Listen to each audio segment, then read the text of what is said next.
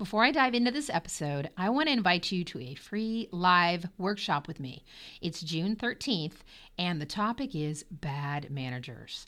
I love this topic. I know you probably don't, yet you need to know the types of bad managers and what to do because you might have some mediocre leaders on your teams. Please check it out. It's June 13th. It's free to everyone. You just need to go to awesomeleader.com/bad-managers. Once again, awesomeleader.com/bad-managers. Hope to see you there. Has someone ever said to you that your goals should all be tough? They all need to be stretch goals, like really big things you're going to do. If not, they're not worth it. Okay, now if anybody's ever said that to you, I'm going to tell you the truth now. You know I tell it straight. They are feeding you a line. They're telling you something that is wrong. It's a myth. That's a goal-setting myth. The idea that you always have to have big goals or stretch goals. I don't want you to be misled as you develop your goal-setting muscles. So in this episode, I'm going to poke some holes at things. There are 5 common myths on goal setting. I'm going to break them down, and this information is going to help you set better goals for yourself and for your team. I'm Lila Bullingtown. I'm an executive coach and the creator of Awesome Leader. I've coached founders, VPs, and C-suite executives worldwide for over 25 years. I make it easier for leaders to make decisions, guide their teams, have difficult conversations, and have fun in their roles. Yes, it's possible. I love what I do, and I love my clients. My number one passion is making it easier to lead and manage teams, no matter what your title is. And in my online coaching and training programs, I create leadership ease through 15-minute lessons and weekly group coaching. And you get a little bit of that because in this podcast, you get to experience some of that micro-learning. This podcast is a weekly shot of tangible leadership advice. All episodes are under 15 minutes. Let's get started. Welcome to another episode of The Leadership Shot. I'm Lila Bullingtown. I'm excited to talk to you about goals. And I'm thinking you may not be as excited as I am. That's okay. Let's just start with the fact that goals seem really simple as a topic and as a concept, yet they're tough. They're tough to set, keep track of, and to meet. I think very few people are going to argue with that. And if it were easy, everyone would be meeting their goals, right? We'd all be rock stars at goal setting. And also, we'd probably be in better physical shape because at the beginning of the year or anytime when we decide to set a goal to get in shape or to exercise more, we would actually do it. Now, because goal setting is tough and takes work, consistent work, I see many leaders who don't even go there. They give up. And that's because they believe in some of the common myths around goals. And they fail to consider how impactful goal setting can be. It's actually something that you have to do to be a leader, really. So let's get going and bust some myths around goals. There are 5 common myths around goals I want you to get out of your head. These are things I feel many leaders believe in falsely, and it holds them and their teams back. I'll read each of them to you quickly, and then I'll walk you through each one. Number 1, your goals should be tough or a big stretch. If not, they're not worth it. Number 2, goals only apply to hard skills, not soft skills like teamwork, communication, or problem solving. Number 3, it's best if you keep your big goals secret. Don't tell anybody. Number 4, setting goals hampers or stifles creativity. If you set goals, you will restrict yourself. You won't be open to risk, innovation, creativity. And the 5th one, number 5, you need to reach all of your goals. Okay, let's just poke a hole in each of these myths one by one and get to the truth about goals. First myth that I mentioned to you, your goals should be tough or a big stretch. If not, they're not worth it. False, these are all going to be false. So stretch goals are goals that at times seem impossible or far out of reach. They are goals that are too high, too tough, or too out of reach, and you seem like you're never going to get them. So these types of goals overall demotivate people. You can have a stretch goal. If you've got 5 goals for a quarter, one of them could be a stretch goal. Goals should push you, but they shouldn't bend or break you. If all of your goals are ones where you're like, I'm never going to get there, you're going to lose motivation fast. And you're also not going to be able to get an idea of what you're progressing or how you're progressing against a goal. All right? Number 2, second myth I want to bust. Goals only apply to hard skills, not soft skills like teamwork, communication, and problem solving. That's false. You can use goal-setting strategies to tackle hard skills such as computer programming or speaking a foreign language.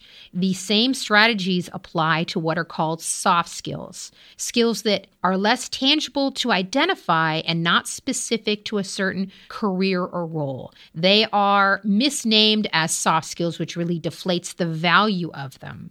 They include skills such as emotional intelligence, as you know, one of my favorite topics, collaboration, communication, problem solving, managing conflict, and resilience, and many more. All those things sound really important, right? They're not soft. We call them soft skills. They're practical people collaboration skills. And you can use goal-setting strategies to create goals around what we commonly call soft skills. Myth number 3. It is best if you keep those big goals a secret. Don't tell anybody. False. I want you to share your big goals, including the scary ones. Bring someone into your confidence around those goals for your role. The ones that make you feel a little nervous, yet you know they're important. You know that they are crucial.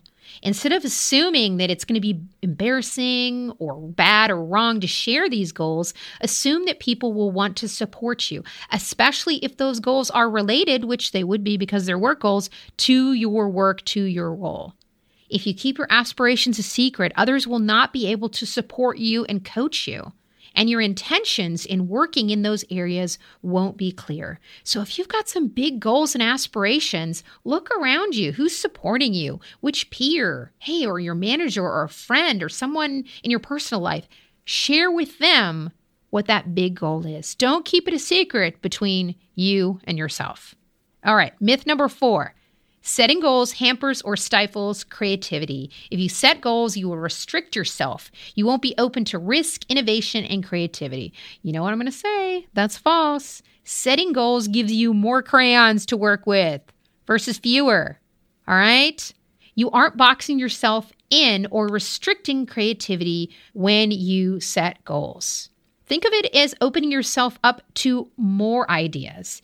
If you have a huge project coming up, you could brainstorm and whiteboard forever. If you don't have a goal on when you're actually going to put those ideas in order, prioritize them, think about resources, think about first steps, you may actually be drawing with crayons, being at the whiteboard, working on all of that for much longer than you need to be. So I really don't think goal setting hampers or stifles creativity. In a way, actually, setting goals around it, especially a timeline, probably puts necessary and good pressure on you to take something that seems very intangible and where you're trying to innovate and be creative and put some pressure on you, put a little heat under your rear, at your feet, however you imagine that heat. Final myth to bust. Number 5, you need to reach all of your goals. Otherwise, you're just not a success.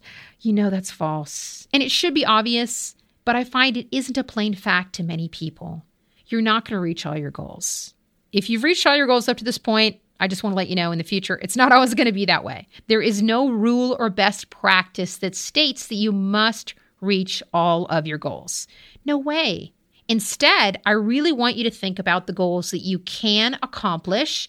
There's pressure, but it's not overwhelming. So think about keeping your goals to be between 5 and 7 at any given time, maybe just 5 and 7 in a quarter or a year, in order to keep the number you're tackling easy to manage and also easier to memorize for you to actually know what you're working on. It's top of mind. All right, bonus myth I want to bust for you. The higher you go up the ladder, the less important goals become. Whoa, biggest false ever from me. False. It doesn't matter what role you have. You need some guidance on what to achieve next. I regularly coach C-suite leaders as they define their goals. And misconceptions around goal setting confuses and surrounds them too. They feel in a way that as they progress in their career, in their title, make more money, bigger company, bigger team, all those things, that they really don't have to have goals, that it just kind of happens. Don't allow this to hold you back either. It doesn't matter what role you have, you need goals. Okay, I want you to consider how some of these myths might be making it hard for you to embrace goal setting. And remember, just like starting a new exercise routine, which as I referred at the beginning is often a goal that many of us set at many times in our lives, or maybe in January usually, beginning of the year, goal setting can seem like a huge undertaking. In the end, though, you're going to be glad that you did it. Remember that you need to care about goals and do a better job setting and refining them because you're the leader. You're the awesome leader. Your team needs your guidance so they can write their own goals, which then connect to your goals and the team's goals overall and the department function, the company's goals.